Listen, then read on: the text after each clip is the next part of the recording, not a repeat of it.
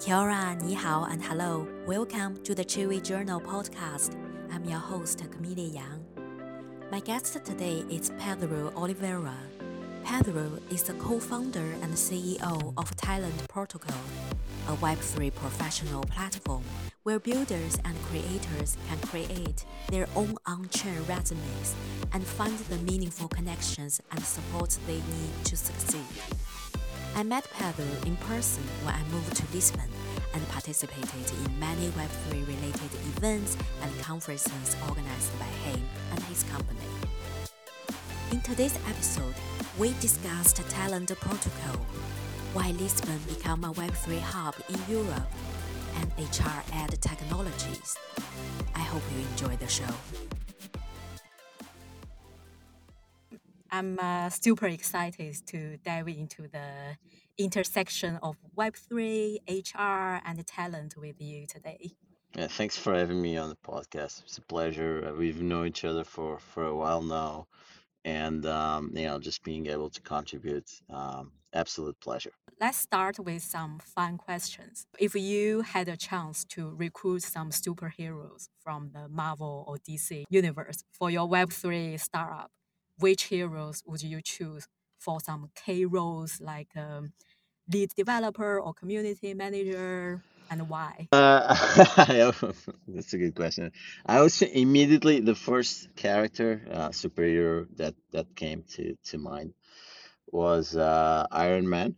Mostly because behind the character there's a scientist, and with a lot of character, which I like. So I would go with the my first emotional pick. Mm-hmm. Let's put it like this. My gut pick was Yeah. was that one. So I'll stick with my guns. Yeah, he will be very powerful. I think for him alone, he can operate the whole company very well. For sure, for Yeah, sure. Or multiple companies at the same time, more like. yeah. I know there are so many people very skeptical about Web3.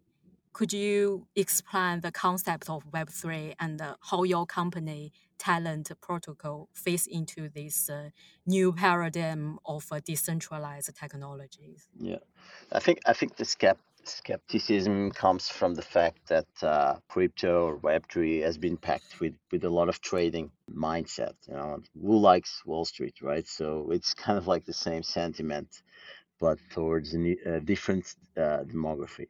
So I kind of understand the negative vibes about Web3, but you got to really understand the technology to understand what's the driving force behind it. That's blockchain, and blockchain solves this super old issue, which is the Byzantine generals problem, where the Byzantine generals would work to save the Byzantine Empire, but they Yeah. wouldn't trust each other. And that's a problem because then the empire wasn't safe. I mean, at some point it ended, but it was always an unsolved problem until blockchain came in and created through technology a way for people to trust each other based on a distributed system. Private keys, public keys. My background is computer science, so it's not something that is super new for me. But the technology itself, from my perspective, is fascinating. The bringing in this distributed systems with economy concepts. It's just and there's this mysticism. We were talking about superheroes before. There's this mystic behind it with the first paper on Bitcoin. Yeah. Peer-to-peer Bitcoin, which was like, who did it? Nobody really knows. There's this mystic behind it that I think Mhm. kind of fuels the whole thing in a way. Some people, at least. But I think it's to answer your question, like we've had different evolution waves for the web, for Yeah. the internet as we know it. The first one was a slow internet. Not many people had access to it. The sites were very clunky. The utility was limited.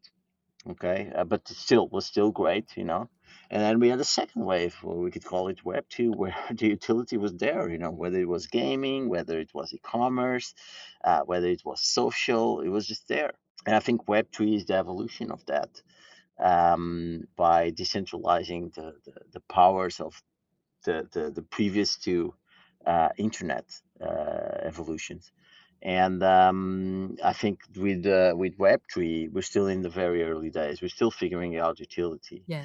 but I think it makes not only is an evolution of the internet, but I think it's an evolution of society. We both, me and you, we have been exposed to Western cultures and currencies that are more or less stable currencies. Even though you travel a lot more than I do, but I'm more based in Europe, in Lisbon in specific, and we are kind of privileged. Hmm. We got a currency that True. is more or less stable. But I deal with people from all over the world, especially South America, Africa, Asia, through Talent Protocol, where their regional context is very different. They don't fully trust institutions that govern themselves, Hmm. that govern them, and much less the financial institutions as well. So, and then Web3 is a transformation not only of the internet but of society in general. For them, the utility is clear because Web3 is not an opportunity; it's a need on the day-to-day basis. So yeah, I think with Talent Protocol, we're trying to support talent anywhere. We're trying to help talent succeed and find fulfillment, find their purpose in life, especially those building in Web3. And we have multiple ways we've been doing this. One of them you've been part of, which Yeah. is the Talent house. Yeah. Townhouse scholarship program, where we bring people from all over the world to attend their first Web3 hackathon or conference, Hmm. and just understand more about this ecosystem, and bring opportunities to them. I think we've done a good job at it. We've brought Yeah. dozens of people. Obviously, we're sponsored by amazing partners like Protocol Labs and Cello that allows us to have this program, and we've been able to do it, and it's a good way to support our mission. Keep in mind that whatever I told you about Talent Protocol, I didn't mention blockchain, because when you're building, imagine you were building Uber or something like that. You wouldn't say, "Oh, we're building a Web2 app." No, you're building a app to call a taxi Yeah. driver, or a substitute of a taxi driver. I'm not telling you we're doing a blockchain app or something. Blockchain is involved because the things we do with talent, they go on chain. So we're working on reputational on chain. But keep in mind, when I did the pitch, I didn't mention blockchain, and I think that's the way to go. I mean, it's a natural evolution, and when you realize it, yeah, it's supported by blockchain, but Yeah. awesome. I mean, and that's when we're there, and Hmm. we're not there yet. Yeah. I know your background is in computer science. I see a lot of tech people. They're not that interested in HR or talent. So, Yeah. what motivates you to build this project, and what's your passion from like caring about people and caring about talent? Part of it is the way I am. Part of it was luck. Just happened. Mm-hmm. I think many careers have this luck component, or random component, which is fine, and I just embrace that. The fact is, this is my Talent Protocol is my fourth startup, and the four that I've created so far, three of them were in the HR technology space. So is that a coincidence? Probably not. So my understanding is that I've always been a people person. I think that, well, obviously I love technology. I think that's kind of the baseline for everything I've done with my life. But I think it wasn't like I woke up one day and, oh, here's my purpose. I think I just step by step started to understand, oh, this is actually something that really works for me, really triggers me in a positive way, which is building products, which is something I love. Not only like the technological part, but the product itself. Finding the fit between, product and market fit. That's what drives my energy up. But from a purpose perspective, that's when I started to realize, damn, I really Mm-hmm. enjoy long term when I help people be more productive at work, or find their purpose in life. So it doesn't sound bad Yeah. if I dedicate myself to that. Plus, it's not a narrow perspective. It gives a lot of space on things to build, things like Talent Protocol.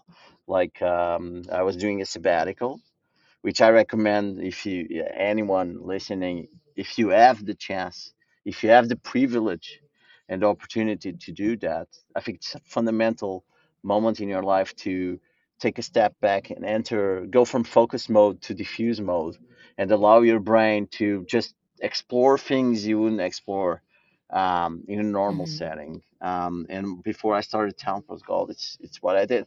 But anyway, to answer your question, it kind of happened randomly, but I started to understand gradually this makes sense for me, is what I enjoy. So I'm going to double down on it. And I would do this every time. And here we are. Maybe I'll change my mind in the future, but I remain confident that at least for the next 5 to 10 years, this is the space that I feel I can contribute. Yeah, at the development of AI, such a buzzword now, and a lot of people say, "Oh, AI will replace our jobs, and there's gonna be a huge unemployment rate raising up." So, what's your opinion about that? Compare AI with human being, human resources. I think history tends to repeat itself just with different flavors or different sounds, if you want to have a more musical approach to the phrase. I think this has happened before. Just the pace is so much faster, and we Yeah. are more, as humans, we are more interconnected than ever. So it just seems chaotic and faster because we are exposed to a lot more information. But this has happened before Mm-hmm. in the industrial revolution, in the internet revolution. It's just one more. I'm using it every day to make my again. It's all about utility. I'm using it every day. AI is not something new. Artificial intelligence is a decades discipline. I mean, over since even before the Second World War, so it's almost a century that the discipline exists. It's just that now we kind of have the balance where we have nice experiments crossed with the good models, with machine learning models, and with pretty interesting data sets. So I think we reach a point where the utility just emerged, and honestly, I Yeah. think some of the jobs that got axed, like let's say a translator or something like that, or simple translator, I think those jobs were already being axed away. I think, like, I know you translated a book from Jordan Peterson. Jordan Peterson, Yeah. but I think that involves that job. If you were to do it again now, I think you could embrace AI, whatever the tech was, Yeah. OpenAI or other, and do it in a more productive way and have more effectiveness. I don't think it removes the human from the equation. I just think some humans will embrace this new tech, some others will be left behind. For me, I love it. I think it's gonna help. Again, going back to my purpose in this life, helping people be more productive at work. AI, the way we know it now, that is very visible and present in our life.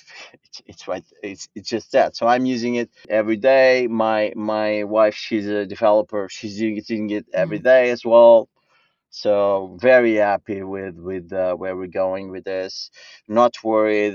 Again, keep in mind, generative AI is very different from AGI. That's the next level. We're not there yet. But again, it does drive other questions, especially around, what if we reach a point where some jobs, or a lot of jobs won't need human work, or human, Mm-hmm. when I say human work, not just muscle work but brain work as Yeah. well.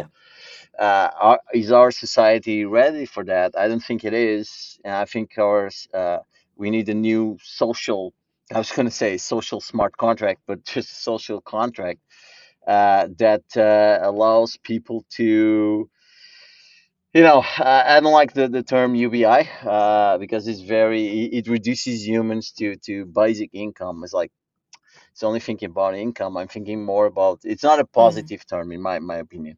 It's more about, it should be, one day we'll eventually, I'll be blunt about this. I think one day we'll live in a society where being unemployed Mm. is cool. Like it's almost like taking a sabbatical is actually quite good. Oh, you're taking it. You're unemployed. Awesome. I mean, what are you gonna learn next? Like, have you have fun? Where did you go last 3 months? It just become different. I don't think we're ready Mm. for that. I think our society is too revenue driven, and it needs to be more ownership and revenue, or a mix of those two.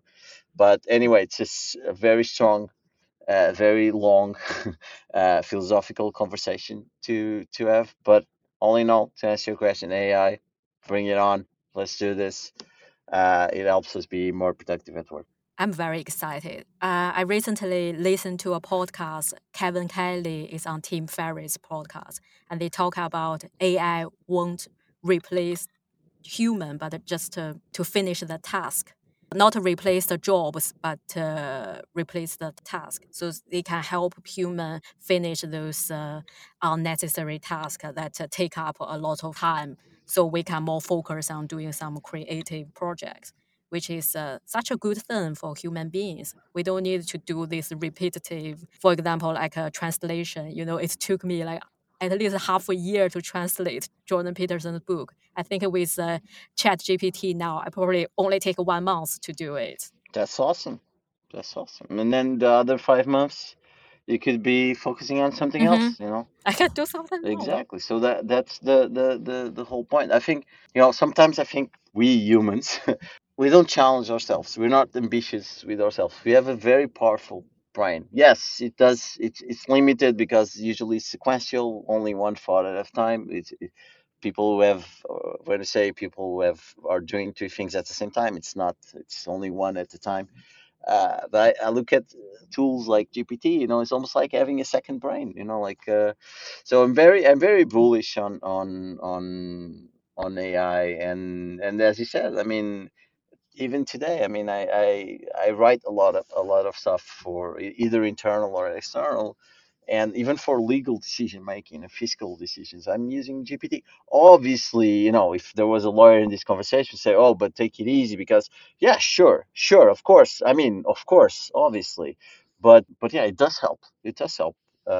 Be a lot smarter. Yeah, exactly. I see so many Italians move to Portugal in these recent years. So, as a local Portuguese, why do you think people pick up Portugal as a destination, especially people working tech and Web3? Yeah, Cam, I wish I had like yeah, this was part of a grand strategy that was designed Yeah, 50 years ago. The answer is no. It just randomly happened. yeah. It randomly happened. I'm glad it happened. Like I'm not saying, oh, just because it's random. No, we're embracing it, so Hmm. it's cool. It does comes with some caveats, like a lot of pressure on local rents for locals or people who have lower incomes. So there's that. But all in all, I think Portugal, Lisbon in specific, but Portugal in general, kind of it was a combination of factors. So I think the rise of so we had this like huge globalization path, right? And the recent years since Mm. 2015, I think we can coin back to 15. This kind of was attacked by different forces. Okay, the positioning of Portugal, together with some events like Web Summit moving to Lisbon, all these things compounded into something much bigger than the country itself, where Lisbon right now is one of the hotspots when it comes to tech, and I would say almost like Singapore is for Asia, Lisbon is for Europe when it comes to Web3. Kind of like if you're not in Lisbon and you're working in Web3, or if you're not coming at some point, is weird.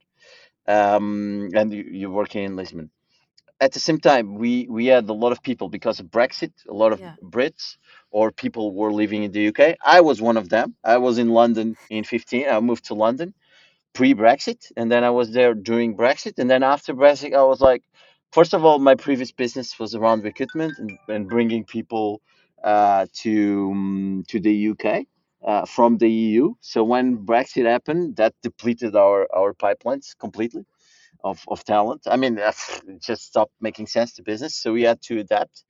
And we adapted by, let's help UK businesses hire, nearshore, offshore, like from Portugal, and more than nearshore, offshore, just be part of the ecosystem.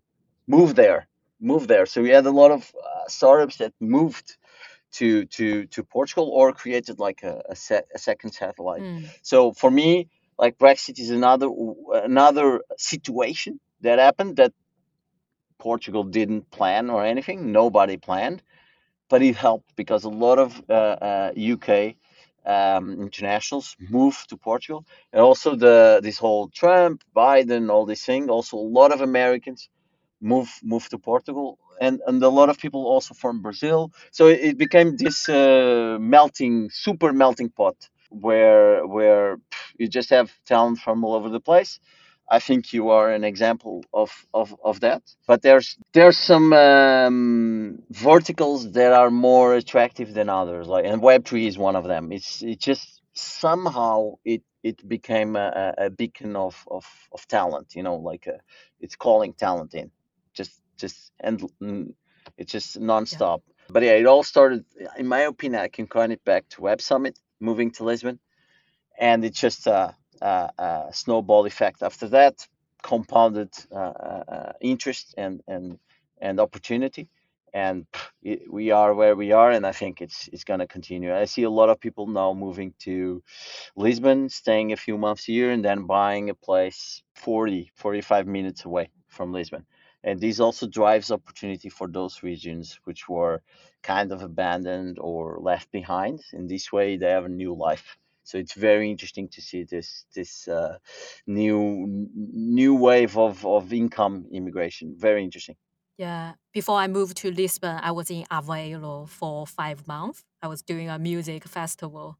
Yeah, it's nice to see some outside areas from Lisbon, so you can really see what local Portuguese people are doing and what's the local culture there, and you can really feel like, oh, I might belong here or no. Because in Lisbon, I feel like it's more like a multicultural city. For example, just before our recording, we were at a talent brunch, and I met two Chinese girls. One was living in Canada, one was living in Germany. They all moved here. I never see so many like Asian immigrants in other European cities, like in the event, especially in tech and female. So I feel like Lisbon is such a multicultural and diverse It city. helps that it's a safe place as well. Hmm. Local population is calm, and the culture is calm as well. Again, we need to pay attention because all these changes can create some sort of backlash. But all in all, I think we have a lot of interesting people moving in. Sometimes they are working to companies abroad, which is Mm. fine. A lot of Portuguese people are working to companies abroad, so it's the same.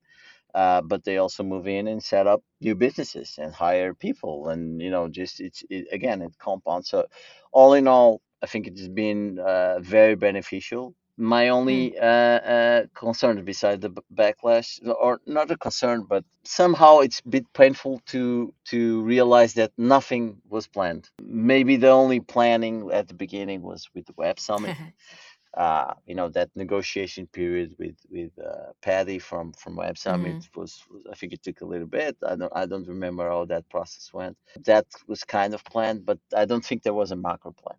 Uh, Mm. Again, I'm Yeah, I'm down with that, but could have been better better. planned. Yeah. Can you tell me a little bit about your team structure? Because you are very into HR. So when you recruit your team, how it works and how is the structure? So with our team, it's a good question. So when I started Talent Protocol, I had to learn a lot of new things. And when I mentioned what's different about Web3 is not only the evolution of internet, but society in general, work as well. And so, for instance, you can go on my profile on Talent Protocol, and you can see that I want to step down Yeah, as a from the CEO. CEO Mm. role in the next 3 to 4 years, right, until 2015. Hopefully I do a good Yeah. job, or we collectively do a good job, which allows me to step down.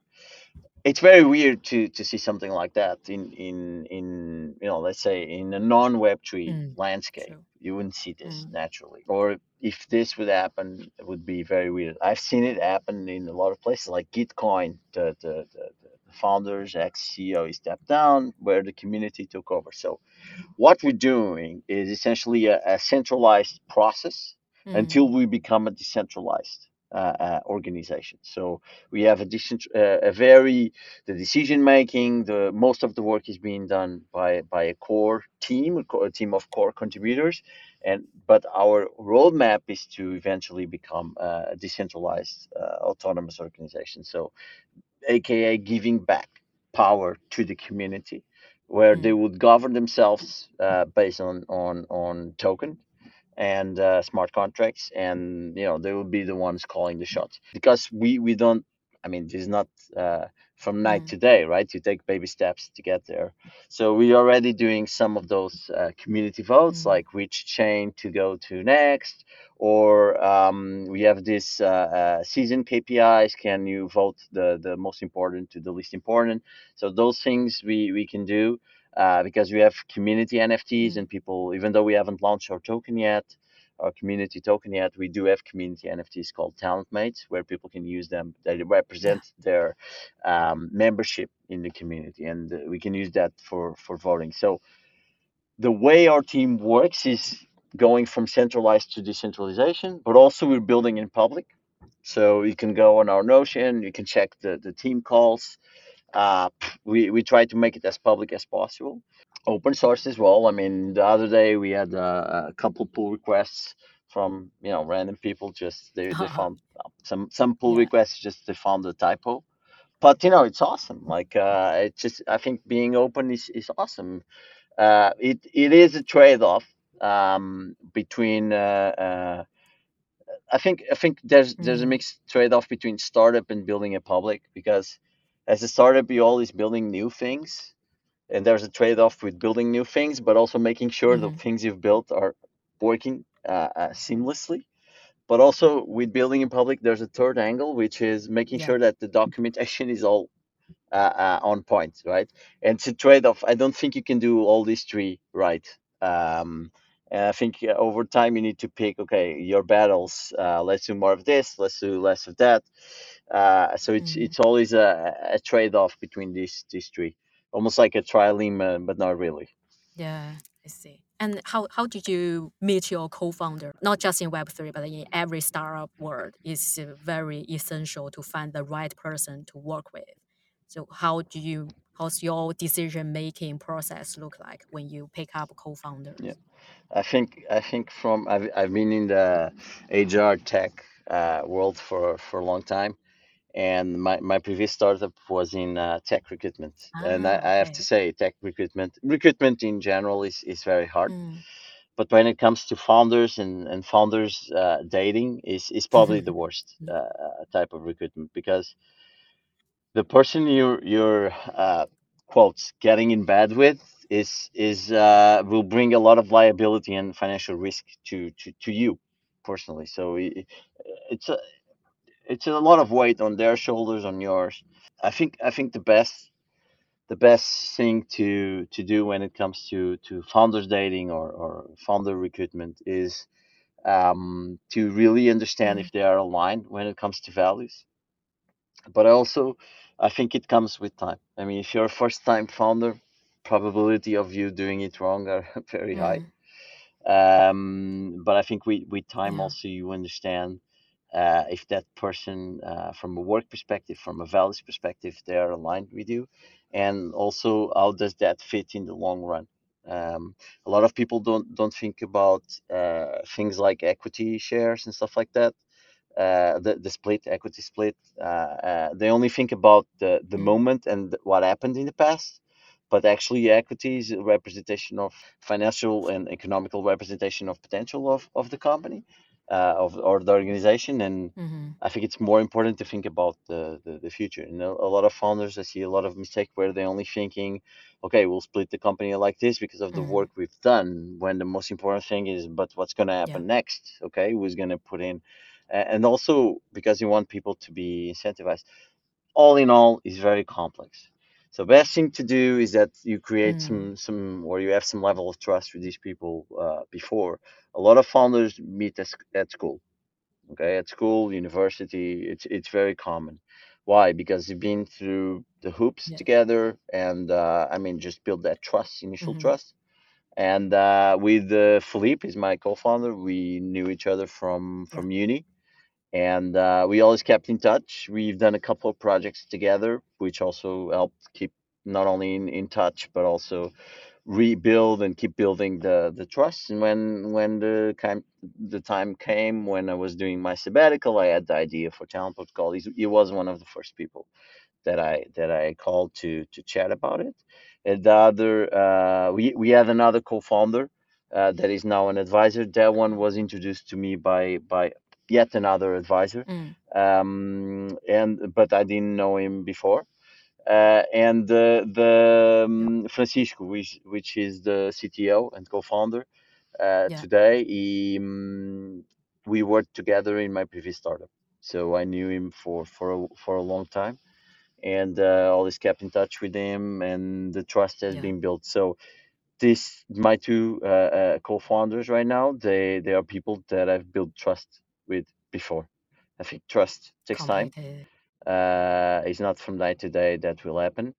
And again, founder dating, founder matching is very, very, very, very, very complex. Complicated. Yeah. I think I met Francisco today because I spotted his shirt, his talent house. He was wearing that pink shirt. Finally, I meet all three of you. Yeah. Speaking of Thailand house, I was in the first one, I think in Barcelona. It was such a fun experience because I never got a chance to go to the Web3 conference, and I even meet people from Brazil, Russia, and so many young talents there. So, can you give me a brief introduction about how do you come up with idea and how's the journey goes with a talent house? So it goes back to our mission. So our mission statement is very simple: helping the next generation of builders, especially those building or wanting to build in Web3, help them achieve success and fulfillment. Now, there's multiple ways to get there for this mission. And we've been involved in the Celo ecosystem since the right the very beginning of Talent Protocol, because one of our advisors is a big fan and the tech is quite good. And yeah, I mean it's almost gasless when you use the chain, so it's very easy to use, very easy to build on top. So when it came to Barcelona, they were doing their Celo Connect, which is their year event where the Celo community comes together and builds together and just enjoys themselves together. And I remember like 3 or 4 weeks before, I knew we obviously gonna go there, me and Philippe. This was right after COVID started to settle down, so I was quite excited to, okay, finally proper traveling for conferences. It's a thing again. Awesome, let's do this. And I, like, we were gonna give a talk at the conference, which was awesome. But other than that, I mean, we're gonna be there. There's a bunch of activities. We had a retreat with one of our investors. Cool, but I told Flip, we're missing something. Like there's something missing. Like we're not taking advantage of Mm. this. It's just, I don't know, something is missing. Think about it, sleep on it. Let's talk tomorrow. Good. And then the next day, Philippe comes through with, I had this idea. Why don't we now have a growing community of talents. Why don't we bring them together to go to their, first hackathon or conference in Web3? And I'm like, "Man, that's a great idea. So how do we do this?" So long story short, in 3 weeks, 3 4 weeks, we set everything up where we got the partners in, Cello Foundation, obviously, companies like Ari, NFT, Fly Wallet, and others that supported us in this process. We did it collectively with other startups and communities, which was amazing. And then we brought a bright bunch together in Barcelona to live together. Well, we rented an Airbnb. We like a quite cool one, I guess. Nice location. You were co-living, and attending different types of events and understanding more about the space. Yeah. I can tell you, like from we had someone. She was working at Revolut. She moved to Uniswap afterwards, like a couple Wow. months after she was, and Hmm. it has been life-changing moment for many people, for almost all Townhouse alumni. It has been a life-changing moment. We have this program running all over the world. So the next two editions is Lisbon, Paris, but I've heard Istanbul is on the roadmap, Bangalore, a few others. Africa is also on the roadmap for this year. And obviously, we have sponsors that allows us to do this. Protocol Labs is one of the sponsors. Cello Foundation is another. And yeah, I'm very happy about the townhouse because people like you get the chance to, like, high potential talent. They get the chance to go to where the opportunity is, learn from it, learn from other people, meet other people, and then the opportunities just appear, and it's amazing. It's a bullseye in our mission. It's definitely a bullseye. It just makes sense. We're now trying to understand, like, from a gamification and protocol perspective, how that fits in. But I mean, we're doing it with time. Building a product is not a one-off thing; it's an ongoing thing. So we're taking our time and just researching and doing the things that we're thinking the right way, hopefully. So if people want to be participate in this, they can check out your website. I'll Yeah, include the link. Yeah, so they can apply. Maybe I'll see them yeah, in ETHCC in Paris. yeah. Yeah. I'll be there, so looking forward. Cool. Yeah. In Web3 world, there's a lot of ups and downs, especially downs last year. So how did you cope it? Have you ever have the thought to give up or facing some tough decisions, especially in the not good year? So I'm a builder at art. So what attracted Mm, me to the Web3 space was not the trading component. Okay, I do understand that for many years, trading was the only utility that you would have. Then stable coins appeared, so that more and more utilities started to appear, right? And but for a while there, it was only trading, which is mm, fine. It's still an activity, right? And obviously, I don't see the world in black and white. Just you can be a builder, but also have your own portfolio and trade on the side, whatever. Do whatever mm, works for you. So I'm not innocuous to market swings. Obviously, they do affect, but I try to just keep focusing on my purpose, what I'm building, mm, our community, just making sure we're going in the right place. Obviously, talking about market swings, I do have, like, I always say, the number one priority of a CEO is to make sure there's money, right? If there's no money, there's yeah. nothing. There's nothing to do. You're Yeah. gone. Keep You're the company running. Yeah. exactly. So number one, like, obviously a CEO has other priorities, but I would say, like, without money, there's no other priorities. Don't even think about it. So it's almost guaranteeing the present in order to guarantee the future. And so basically, when all these things happen, I had to keep an eye open on this and protect our community treasury. So that's part of my job. Mm, I think I've done a good job at it. We were able to safekeep our treasury, especially when it came to the lunar crash. Call it part luck, part wisdom, whatever it was. We were able to safekeep our treasury during those rough times. mm, But also it was tough because we had to make some team decisions, some community decisions on. I mean, we had to change our plans when the market turned from a bull to a bear market. We had to adapt our plans. I mean, mm, same thing with a company that is launching on a stock market. The IPO date, it's very important.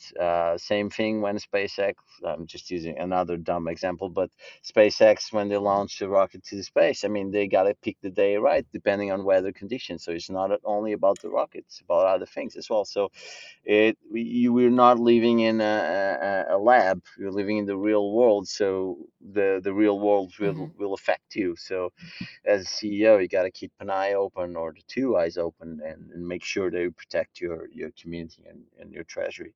So that's what I've been doing so far, and yeah, here we are. Yeah. So what's your vision for the future of talent protocol? I think like our vision. So first of all, we're still like a pre-product market fit. I Mm-hmm. think like in terms of North Star for product vision, I see a world where we can definitely help talent measure their success and fulfillment through accountability, but also through competition, which is something we Mm-hmm. haven't been working on, the competition part. I think humans thrive when they're Mm. competing. And I think this we need to work on these two components to drive talent forward. Um, I see, well, in terms of product vision, I see a gamified, based on these two components, accountability and competition, a Mm-hmm. gamified platform experience that allows anyone to build their products, or, well, it doesn't have to be a product, can be music, can be writing, can be anything. Mm-hmm. Any creator or builder to just move forward with their career goals. So that's where I see us Mm-hmm. going. Right now, you can do career updates on the platform. That's going super well. It's almost like a viral loop where Mm. people update others and then others update others. People just almost like Yeah. accountability buddies of each other. Very interesting to see that Yeah. in real time, which is a recent feature we've launched. And so I'm very bullish on accountability and competition when it comes to our product vision. How we will build this, future will tell. We keep Mm-hmm. learning from our community. We keep experimenting as well. But again, I'm very bullish. I think we are on the right path. We keep having talent just organically talking about us organically, joining the platform, and it's been an amazing, because talent protocol is only 2 years old, and these 2 years have been crazy, crazy, crazy. Let's see Yeah. what the next two hold. Yeah, what impressed me most is you keep launching new features, and yeah, it's like a very vivid child, well, say talent protocol. There's so many new things. Every time I see new feature, oh, I want to try, and yeah, just keep it alive, But which is good. it's good, but it's also again a trade-off with making sure what you've built. So it's I would say, just so people, like especially new first-time founders, don't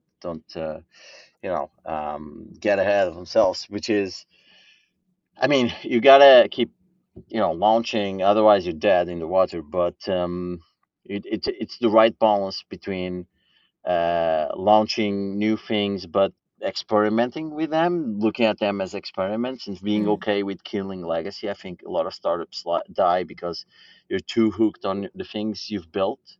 And the second part is not only focusing on the things you've built, making sure that the ones that things you build, but making sure the ones you've built already are working seamlessly. And again, it's very hard to do it. mm, And if you add, as I said before, the building public part, then it becomes a nightmare, a living nightmare. But yeah, all in all, appreciate your words. We keep doing our best. Some of the things we've shipped mm, didn't work. We do a lot of postmortems, a lot. I mean, I've never been in an organization that does this amount of postmortem. It's almost like we're killing bodies all the time and doing postmortems on the bodies. But it's good. I mean, we're learning from that process and documenting those learnings, so that when we do it next, yeah, we can do better. So yeah, let's see where this 2 years, the next 2 years take us. But in the meantime, we keep helping talent gain self-confidence, be more visible, be more accountable, be more competitive, drive their goals forward. So I think we're definitely helping a lot of people, and that's yeah, going back to my purpose, uh, bullseye on my purpose, on my personal purpose. yeah. So, what do you think the biggest difference differ you from the traditional professional network platform like LinkedIn? Yeah, I think LinkedIn. By the way, we have a great relationship with LinkedIn innovation team. They have obviously they're looking into Web3. Probably they're now more focused on AI. But there were a lot of they had a lot of focus on Web3 some time ago. But I think like from an experiment point of view, our platform is future thinking. It's accountability thinking. Theirs is more like about present and past. They built a recruitment machine basically. So you're the data. They're monetizing your data for recruitment. Any company that needs recruitment, they use LinkedIn, which is great. I mean, it's great business. We don't have a recruitment angle on talent protocol. Like obviously we know a lot of talent and a lot of people are either looking for jobs or hiring. We do like I think the plan there is to have some partnerships, and LinkedIn could be a partner to help with that. Okay, because we don't want to focus on that component on the recruitment. Recruitment is quite hard and low margins, and it's very hard to do it right. I mean, no one has been able to nail recruitment 100%. It's very hard because it involves humans analyzing other humans, and that makes things very, very complex. And I think AI, if AI solves that, I mean, well, then I would say, okay, maybe we'll be out of jobs, all of us, because that problem right there, like that would be fascinating to watch. Maybe we're closer than I think, which is great. So yeah, I think that's it. Yeah. Yeah.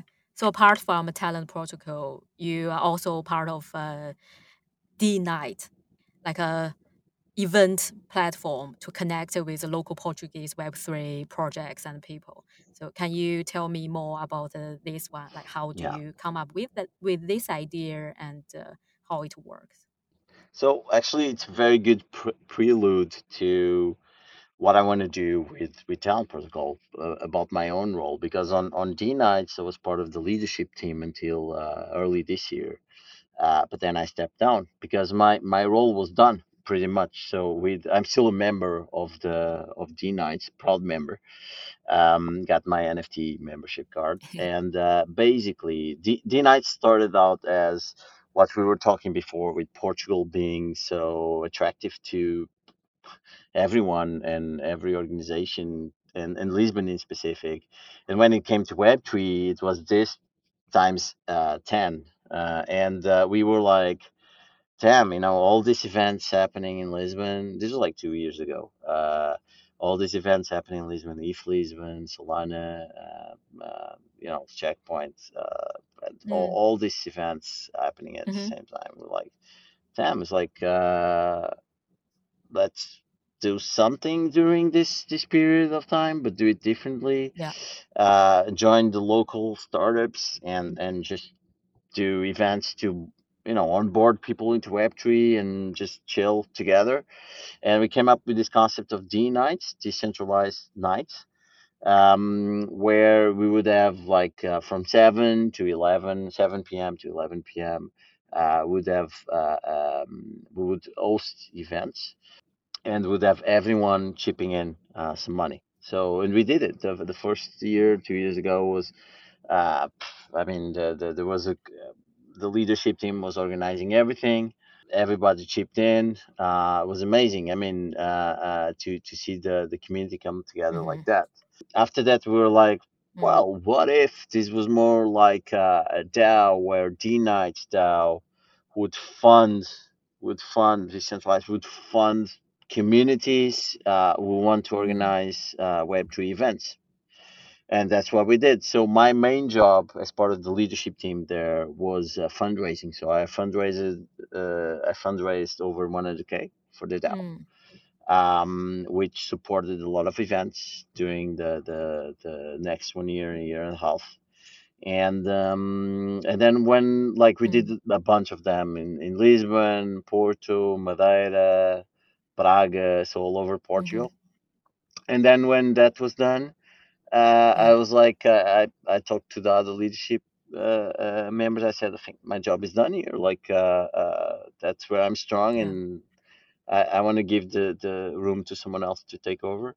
Paulo, which has been in DAOs for a long time, Paulo Fonseca, he accepted the challenge. But eventually, the DAO needs Mm. to evolve in terms of governance, so we can have like voting on the leadership team or something like that.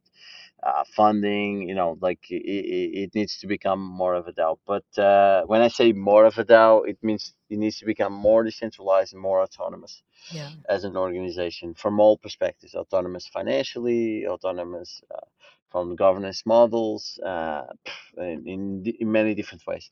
But all in all, it's been amazing. We've brought thousands of people together. People who didn't knew anything about Web3, they're like, "Oh, this is actually cool." They even do parties, like, "Oh, nice." It's Hmm. just such a Party like locals. exactly, and Yeah. such a chill environment where like you don't even feel the pressure. You're not going to a workshop or anything. Maybe sometimes we did a panel before or something like that. Just Yeah. if you really want to go a bit deeper, maybe you can have like some learning components before. But yeah, we started to test different things as well. Sometimes we would have a co-work day followed by a party. So it's just a chill environment, get people to make real connections and get into Web3. And yeah, I think we were able to deliver that. So you can go on DeNites.com Hmm. and check it out. Yeah. And it's also good for newcomers like me, so I can meet a lot of the local peoples and learn some Web3 knowledge as well. Yeah, Yeah. yeah, yeah. So, what's your advice for young people who want to step into the Web3 world? What's your big three advices for them? Step one is set up an account on Talent Protocol. Start building your network of supporters. Start to build up that self accountability. I think Talent Protocol is creating a nice experiment for that. Okay. Second of all, don't be afraid to apply Mm, for multiple grants that exist out there. And third, to go mm, on events and hackathons and just get building. Don't worry about too much about what you're building. Just ship it. Just show it. The more you show to more people, the better it is. Even if it's mm. pardon my French, even if it's shit, it doesn't matter. You're just the fact that you're putting out there, exposing yourself is 100x more than many other people. So I hopefully that becomes the standard. And yeah, so I think those three things would be more than sufficient to ambitious undiscovered talent to just resurface to surface and get noticed. Yeah, because you mentioned that you probably will switch to education tech in the Yeah, future. that's So, my next bet. yeah. So how will you prepare this journey, and what gets you most excited about this space? I think education has always been around the corner for me. Like being in HR Mm, tech, it's always there. It's that thing that it always connects, whether it's recruitment, whether it's what we're building on Talent Protocol with all this belief economy around talent. It's always there. It's always been there. Now I'm a father, and I think this kind of changes things a little bit. At least it brings more skin in the game for me. I started mm, just exploring the educational tooling solutions out there. There's very interesting stuff being built, right? And what I want to do, post Talent Protocol is just take some time off, do a sabbatical, mm. and this sabbatical will probably be focused on, a couple of technologies, whatever it is. Then in 2 3 years time, just go deep.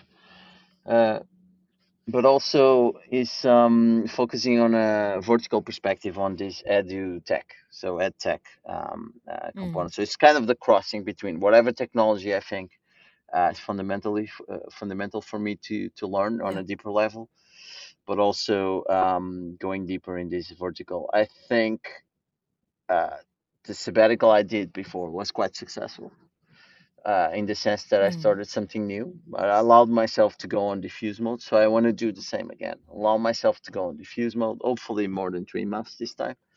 Just learn about the field and then go yeah. in. I think it can. I've seen a lot of solutions. I think I can execute better. Some of the things I love, I think maybe I can execute better.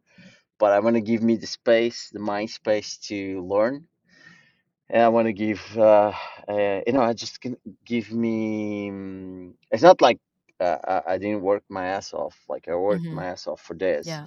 I give myself the opportunity to go into diffuse mode, learn, but having this focus in mind. So that's where it's coming from. The going into this space, which is HR tech. I look at it as HR tech as well. It's not the same, but it's in the field of helping people find their purpose. I mean, working with kids is very interesting, very very interesting. They're in the transformational moments of their lives, and their brains are developing, so it's ripe for helping them educate themselves. I don't want to go into how to do it. I have a lot of ideas every day.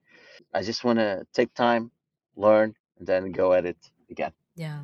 Okay, last question. You mentioned you're a father now. So what's one big lesson you want to pass on to your child? Yeah, yeah. That's a good question. I'll whenever I get a question in this context, I have this tile at home.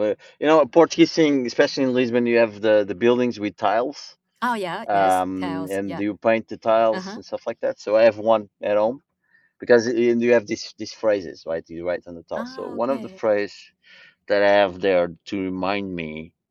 So it's not like I wake up every day, I look at the phrase. It's Yeah. not that, but it's there. It's there. It's an important thing for me. It represents a belief, and the belief is that life is hard if you're soft. So Mm, I think that's the biggest thing I want to pass to my my legacy is life is hard if you're soft. So try not to be soft most of the times. Um, Try to make your life easier in yeah. essence by not being soft. This can have Mm, multiple meanings. I think for me as a meaning, for my kids will have a mm, different meaning. Whatever the meaning is, the fundamental thing is if you don't know anything about it, it yeah. definitely will get harder Sure. for you. Thanks for Okay. sharing that. And thank you for very much for your time.